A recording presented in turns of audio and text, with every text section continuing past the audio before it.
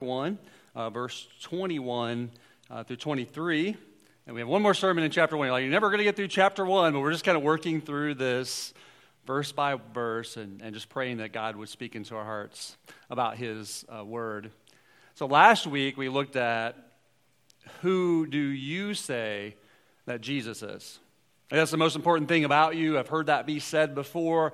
Jesus asked Peter, like, who do you say that I am? Like, what do other people say that I am? But who do you say that I am? The most important thing about you.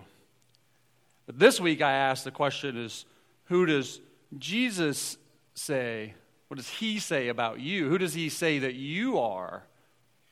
Isn't that important as well? The question about who do you say Jesus is the most important thing about you. But it's also really important to say, well, who does Jesus say that you are? You ever ask that question and think about that in your own life?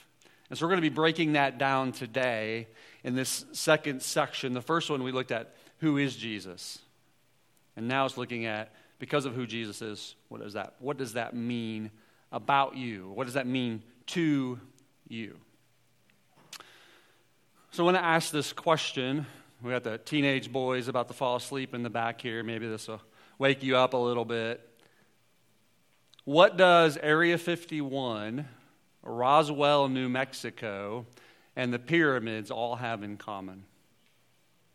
Well, I heard something. Aliens? No, it's a desert. No, I'm just kidding. No, it is the aliens. It is the aliens. I was at the pyramids, and I'm like, well, I guess I could kind of see how somebody would think maybe the aliens built this. I don't know how they built these structures here. It was really quite impressive. I tried to climb up the pyramids, and I got yelled at. I got about a third of the way up and forcibly told to get down. And so maybe there's some aliens hidden in there that they want me to see. I don't really know. So here, show of hands, who believes that aliens exist? It's okay. You can be honest. Got some people. Some people. All right, aliens do. You think the aliens do exist? And I wouldn't be surprised if the government was hiding from us that aliens exist. I mean, we can't even handle the Cardinals having a bad season, much less telling us that the aliens exist. Like, can't even handle a bad season. Pray for the Cardinals. We pray that they start having a better season. Now, biblically, this is my argument. Like, we don't scream where the Bible is silent. But this is my argument against there not being aliens. It's Genesis 1:1. In the beginning, God created the heavens and the earth. Earth is singular. Heavens is plural. That means like our sky, our atmosphere, the solar system, heaven. He could have said heavens and earths or heaven and earths. So anyway, that's just my view. We don't scream where the Bible is silent. It's my argument. Not a very good argument, I guess. Some people are like, I'm still not convinced. But, all right, so anyway, aliens.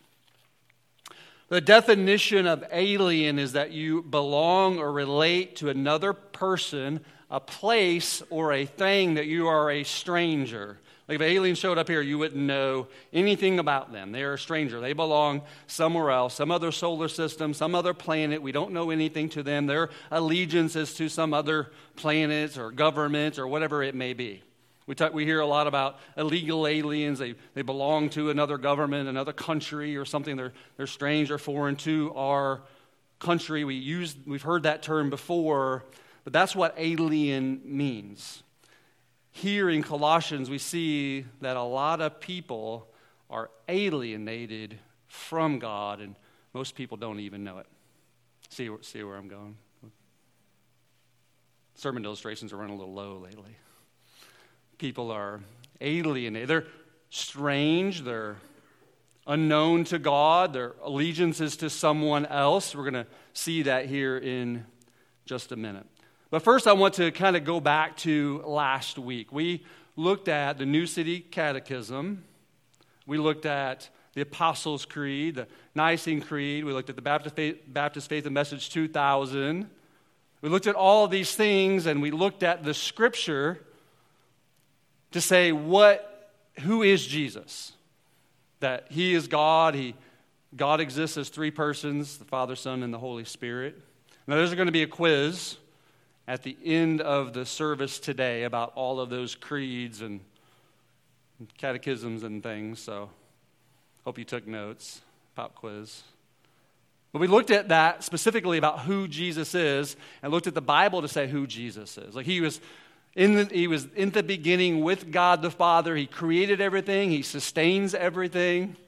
And hopefully the person that's not here today, but there wasn't a name on the card. I had you fill out the card and then redefine who Jesus is at the end.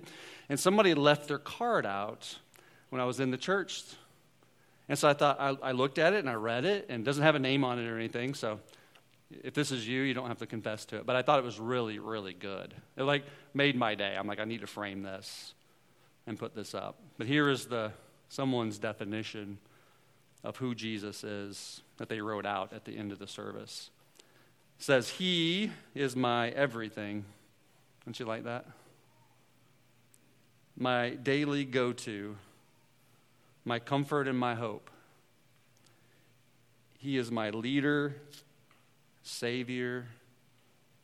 His blood saved me. His forgiveness is forever. He is head of the church, and in him everything is. He created it all. Isn't that good? That was really good. I don't know who wrote that, but I'm really impressed. I'll get you up here to preach or something. But it was really, really, really good. But that was, again, out of Colossians 1:15 through 20. Today we're looking at who does Jesus say that you are as a believer. This is specifically that Paul and Timothy, they say, wrote this out. He was kind of taking Paul's notes, but he wrote that. But this is specifically to the church at Colossae, to the believers. And so this is written to believers that are in the church. And so I want you to listen for that as I read through Colossians 1:21 through 23, and I want you to pick up on who, if you have put your faith and trust in Jesus, who Jesus says you are.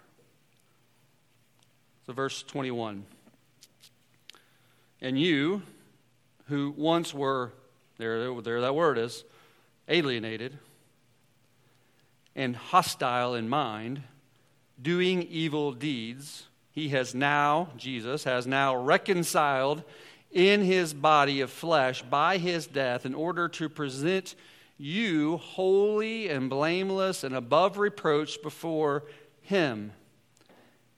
If indeed you continue in the faith, stable and steadfast, not shifting from the hope of the gospel that you heard, which has been proclaimed in all creation under heaven, and of which I, Paul, became a minister."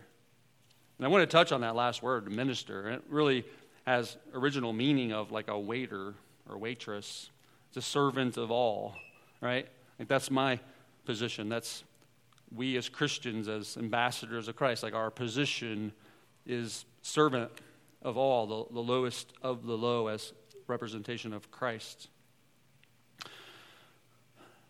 So as we look through these verses about who Jesus says that you are in him, I want us to focus our eyes on Christ and our hearts on Christ as we prepare later in the service to take the Lord's Supper.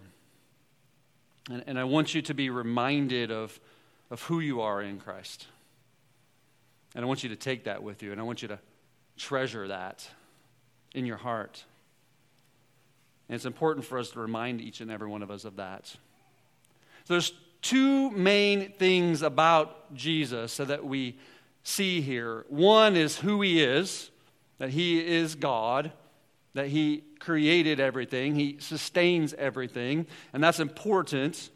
I asked the sheetrock guy, we had had a guy come in and finish the wall in the kids' space. You should go back and check it out. He kind of finished this wall over here and worked in the kids' space to fix our sheetrock. But he was a Hispanic guy, and I asked him, he had a cross, and I said, "Oh, are you a follower and believer of Jesus?" He said, "Oh, yes, I really am." And he said, "But Jesus, as Father, Son, and Holy Spirit, like Jesus is God, and I believe in one God, Father." He had to clarify that to me. And I thought that was so insightful for him and important to him to clarify that Jesus is God. And I said, "Man, you got it. You really understand." So two main things about Jesus. One, that he is creator and he is God. And the second thing is his works.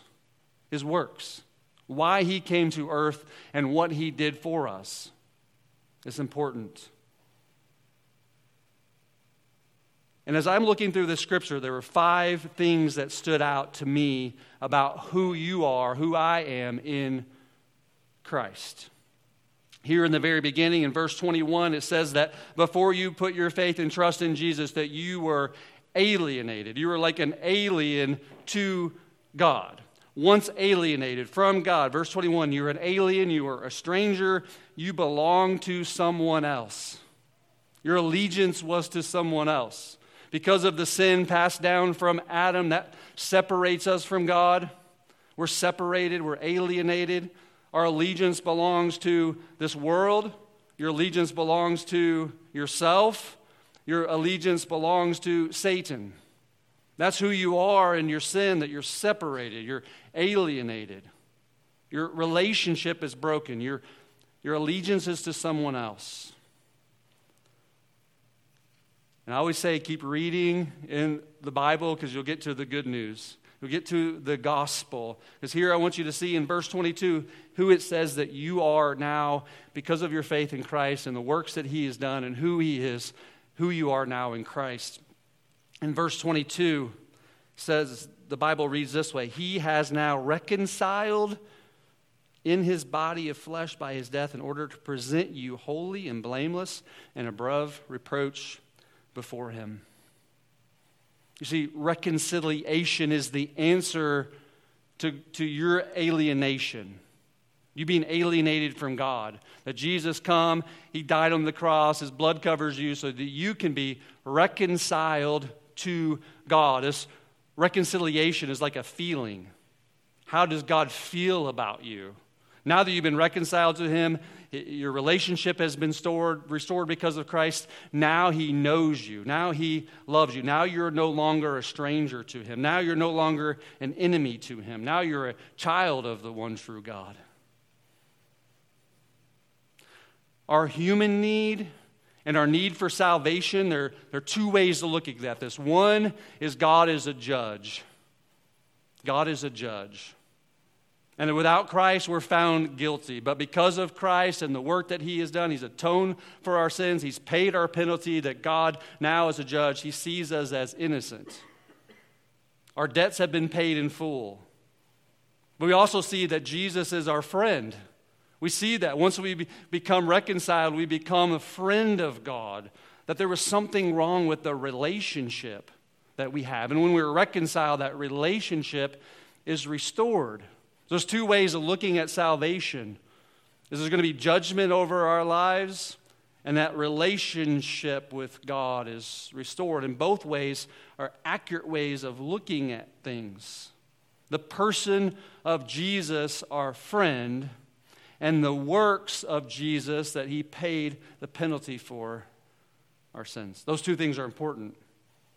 Who Jesus is and what he did for us. His works is really important.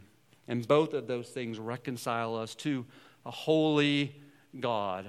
Here we see that the Bible says that Jesus presents to us, to God, to you and me, as holy and blameless. And next time that your spouse is upset with you, just say, hey, I'm holy. Want to practice it now? Hey, I'm holy. I guess I don't know if that would go over very well.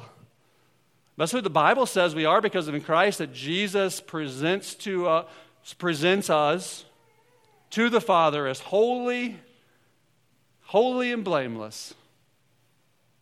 Isn't that amazing? That should be like shouting for joy that God, because of Jesus' work, nothing that we've done, that Jesus would present us to the Father, the judge, perfect judge, as holy and blameless. Because of the works of Christ, right?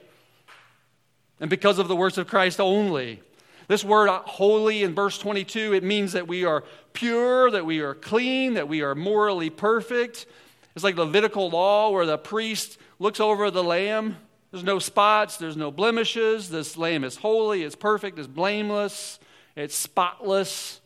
It's going to be the perfect sacrifice. As though Christ was the perfect lamb, he was the Lamb of God, that he was perfect. He was the perfect sacrifice. Because we're in Christ, now we're presented also to God as holy and perfect and blameless and spotless. That's the gospel, ladies and gentlemen. The works of Christ and what he did for us. That's something that we have to remind ourselves daily. We have to come together weekly to remind ourselves about what Christ did for us. Just because, as Paul is speaking against the Gnostics at the time, they were coming in and creeping in all these things about who Christ is not. We have to defend the gospel of Jesus. So you may ask the question, well, do I really need to be holy to be saved? I really need to be holy to stand in front of a holy God. And Hebrews 12:14 says this, strive for peace with everyone and for the holiness without which no one will see the Lord. So is holiness important? Hebrews 12 says, without it you won't see the Lord. God is holy. He can't be around sin. He can't be around anything that has any blemishes, any imperfections. And the only way to be holy, to stand in front of God, is in Christ. It's the only way. Holy means set apart. Set apart today as we are in Christ. We are holy. We are set apart for today, for this world, for the mission that God has for us. And we have a purpose, a calling in our lives. We set aside the old alienated person, and now we take on the commission that God has given us to go and make disciples and baptizing them in the name of the Father, the Son, and Holy Spirit, teaching them to obey all that Christ has commanded us to do. God promises that he'll be with us forever. Verse 23, there is a challenge to the church, and I want to read it. It says, if needed, you continue in faith. If indeed you continue in the faith, stable and steadfast, not shifting from the hope of the gospel that you heard. Not shifting from the gospel that you have heard. Is it important to come together and to remind ourselves of who Jesus is and what the gospel is, to stay steadfast in faith and following Jesus? And what that really looks like in your life is just staying connected. Like he's the branch, you're the vine, right? What that looks like is you staying connected. Whatever you can do, is whether it's go to church, it's read your Bible, it's pray, not out of obligation, not out of the law, not out of making God happy at you, but doing those things because you love Jesus. Like he came, he died, you were friends, you were adopted son and daughter. Like you love Jesus, you're happy for what he did for you, and you want to know him more, you want to spend time with him. Not out of obligation, not out of works, but because you love Jesus. You spend time with him. That's what it means to stay steadfast in the faith. Keep your faith in Jesus alone, not your works, not your ability, not how good of a person you are, not how many times you go to church, not how many times you read the Bible or pray. But if you stay focused on Jesus and what he did for you, the works that he did and who he is, that the Bible promises that he will grow you to be more like Jesus, that he will work within you to become more like Jesus. And that way God gets the glory, right? And not you, not me. It's the way God works. But he says, stay in the faith, stay steadfast, and continue. Don't just become a believer and just walk away from God. Stay in the faith.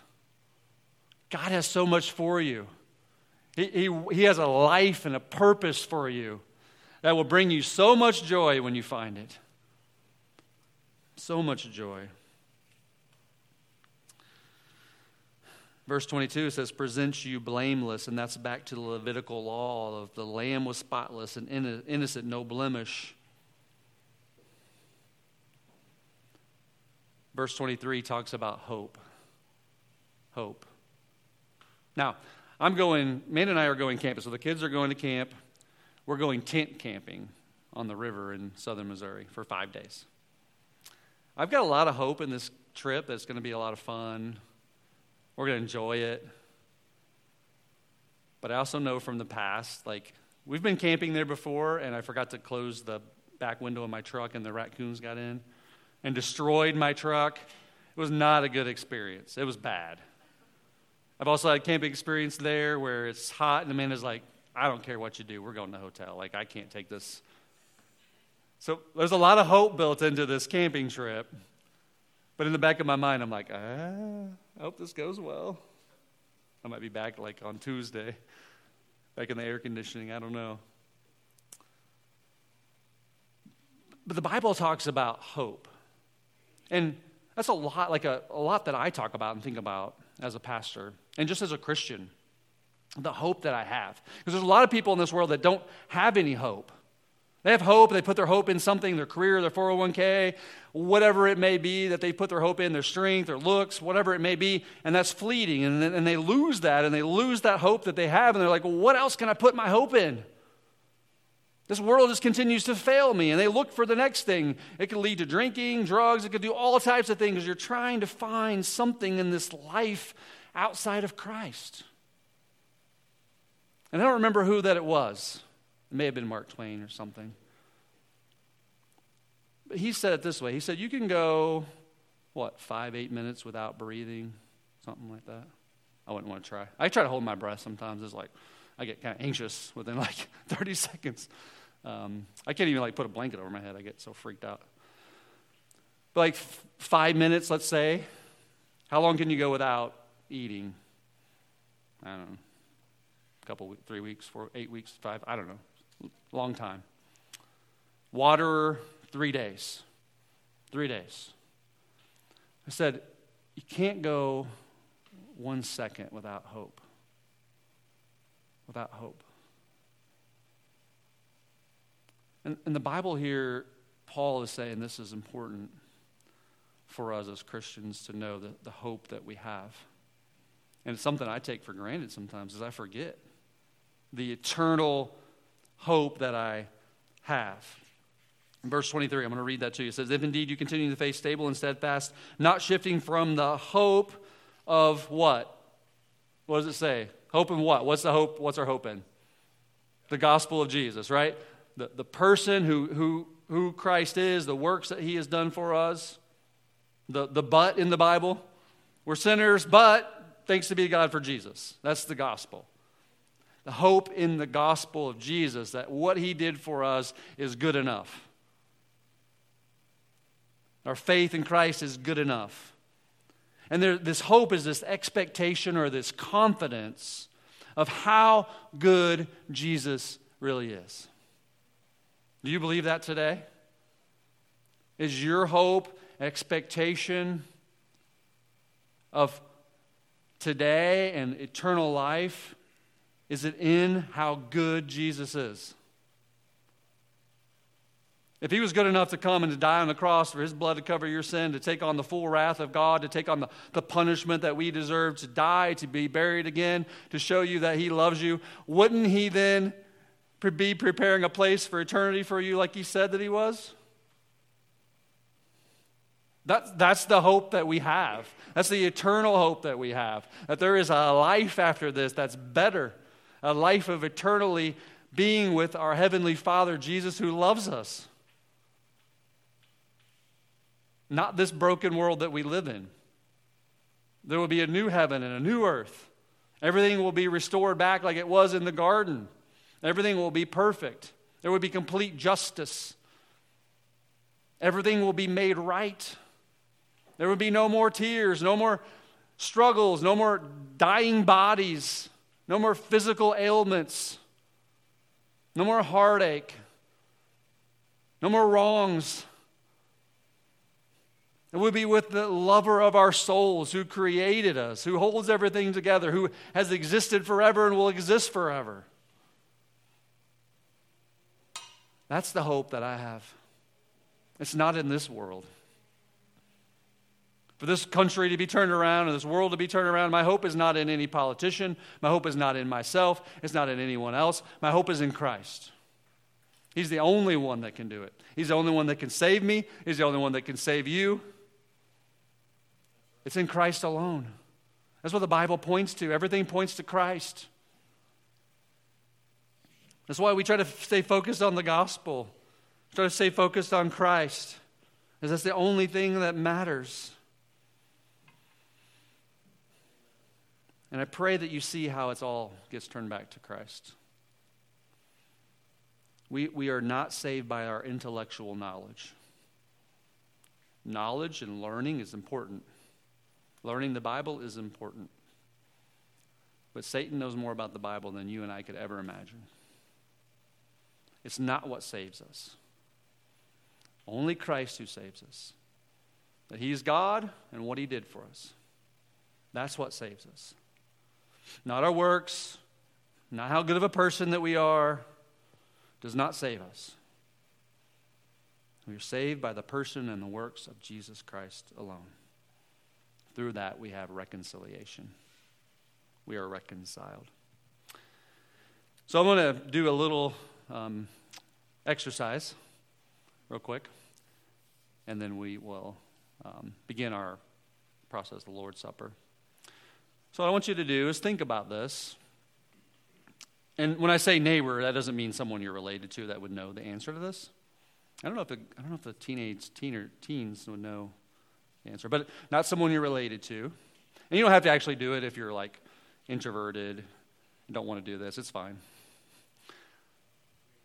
So without saying a word, without using sign language, without texting someone, without having somebody else tell someone, try to tell the person around you that you don't know your middle name.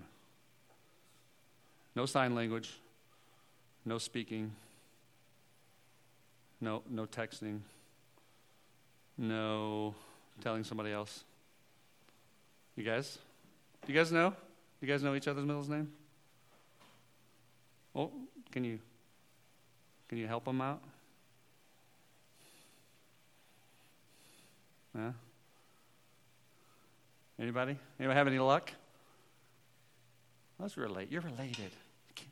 Related.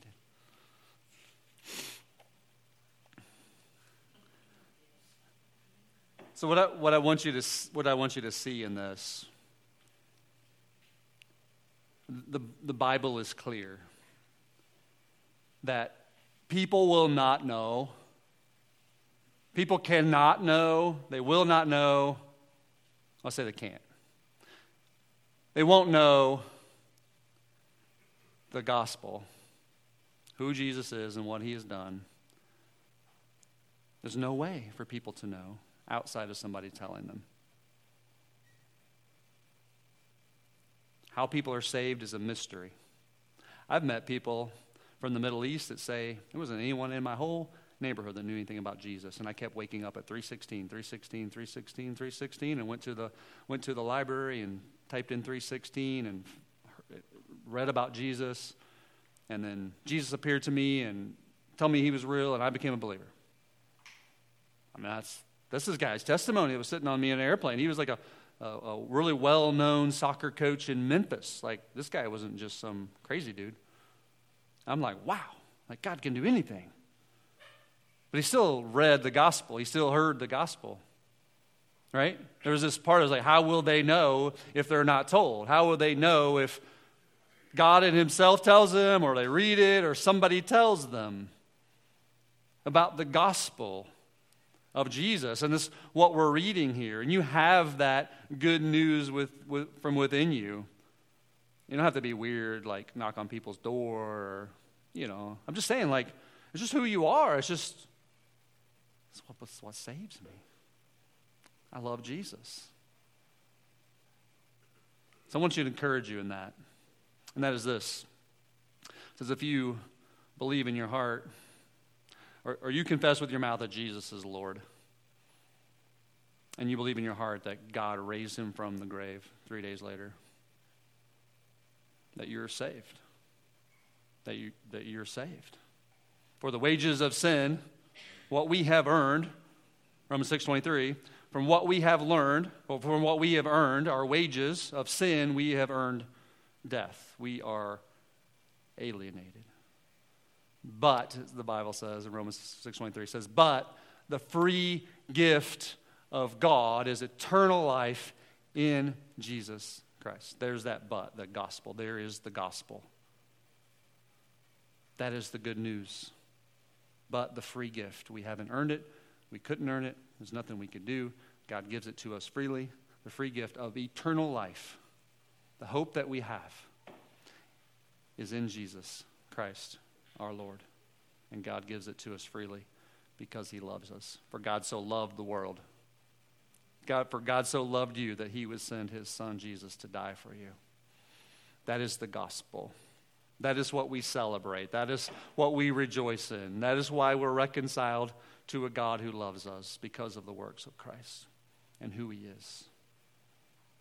Spotless, blameless sacrifice for you and for me. That's the God that we serve. If you've never put your faith and trust in Jesus, I would just say during this time to just ask God, Lord, during this time of communion, Lord, is there something you want me to do? Is there something that is a sin in my life, right? Because again, we want to stay with Christ, and as he teaches us and reveals to us, like our Heavenly Father that loves us, he reveals things in our heart, the sin that we need to confess. We can take that straight to God. Bring it straight to him and confess it. And he is just and fast to forgive us of our sin and our unrighteousness. He will forgive you because of Jesus. So we're going to take this time. I'm going to pray in a minute, but you just reach out to the Lord. Lord, do I need to confess my faith to your son Jesus? Do I need to change allegiance, right, from this world to Christ? Is there sin in my life that I need to confess to you? Lord, what do you want to reveal to my heart? So I'm going to pray, and then if you have put your faith and trust in Jesus, you feel free to come and get communion. If you are still struggling with that, I would just ask that you would not partake of this. The Bible is clear, and we should take this seriously. But we're doing this in remembrance of Christ and who he is, as we just read. So I'm going to pray. Doug's going to come up, and you're going to receive the elements. You're going to come back to your seat. We're going to have a video, and then we'll take the elements together. Sound good? All right, let's pray. Dear Heavenly Father, Lord, I know that this world that we live in, where people are alienated from you, Lord, I know that the enemy does not want people to hear and to understand who your son Jesus is. So, Lord, I pray as we are looking at these verses that we are either coming to understand or we are reminded of who your son Jesus truly is. That we are reminded of this free gift that we have received, that we have been reconciled, that you now call us friend, you now call us sons and daughters. We are holy in your sight because of Jesus. We are spotless and blameless because of your son Jesus. That you present us to your Father as holy. You would not, Lord, take me and present me in front of the Father if I was not, because you love me. I know that. So, Lord, we thank you for the work that your son Jesus did for us on the cross. We thank you that you sent him to die for us. We thank you that we have this hope of eternal life to spend eternity with you. And be reminded that anything outside of the works of Jesus, they burn up in front of you. They don't last. Lord, I pray today that we are laying down everything that we are doing to try to please you, to try to be a good person, because the only way to do that is through your son, Jesus. So, Lord, I pray that you are speaking to our hearts now. You are preparing our hearts to remember your son, Jesus. That, Lord, that those that are around us, that they see Christ in us. And they see that something is different, that we have a hope that they don't have, that we have a purpose and a calling that they don't have, that we have eternity set in our hearts that they don't have. And Lord, I pray that those conversations happen, that they're curious, and Lord, that you are working in their hearts. I pray, Lord, they hear the gospel, the good news of your Son, Jesus. And all God's people said.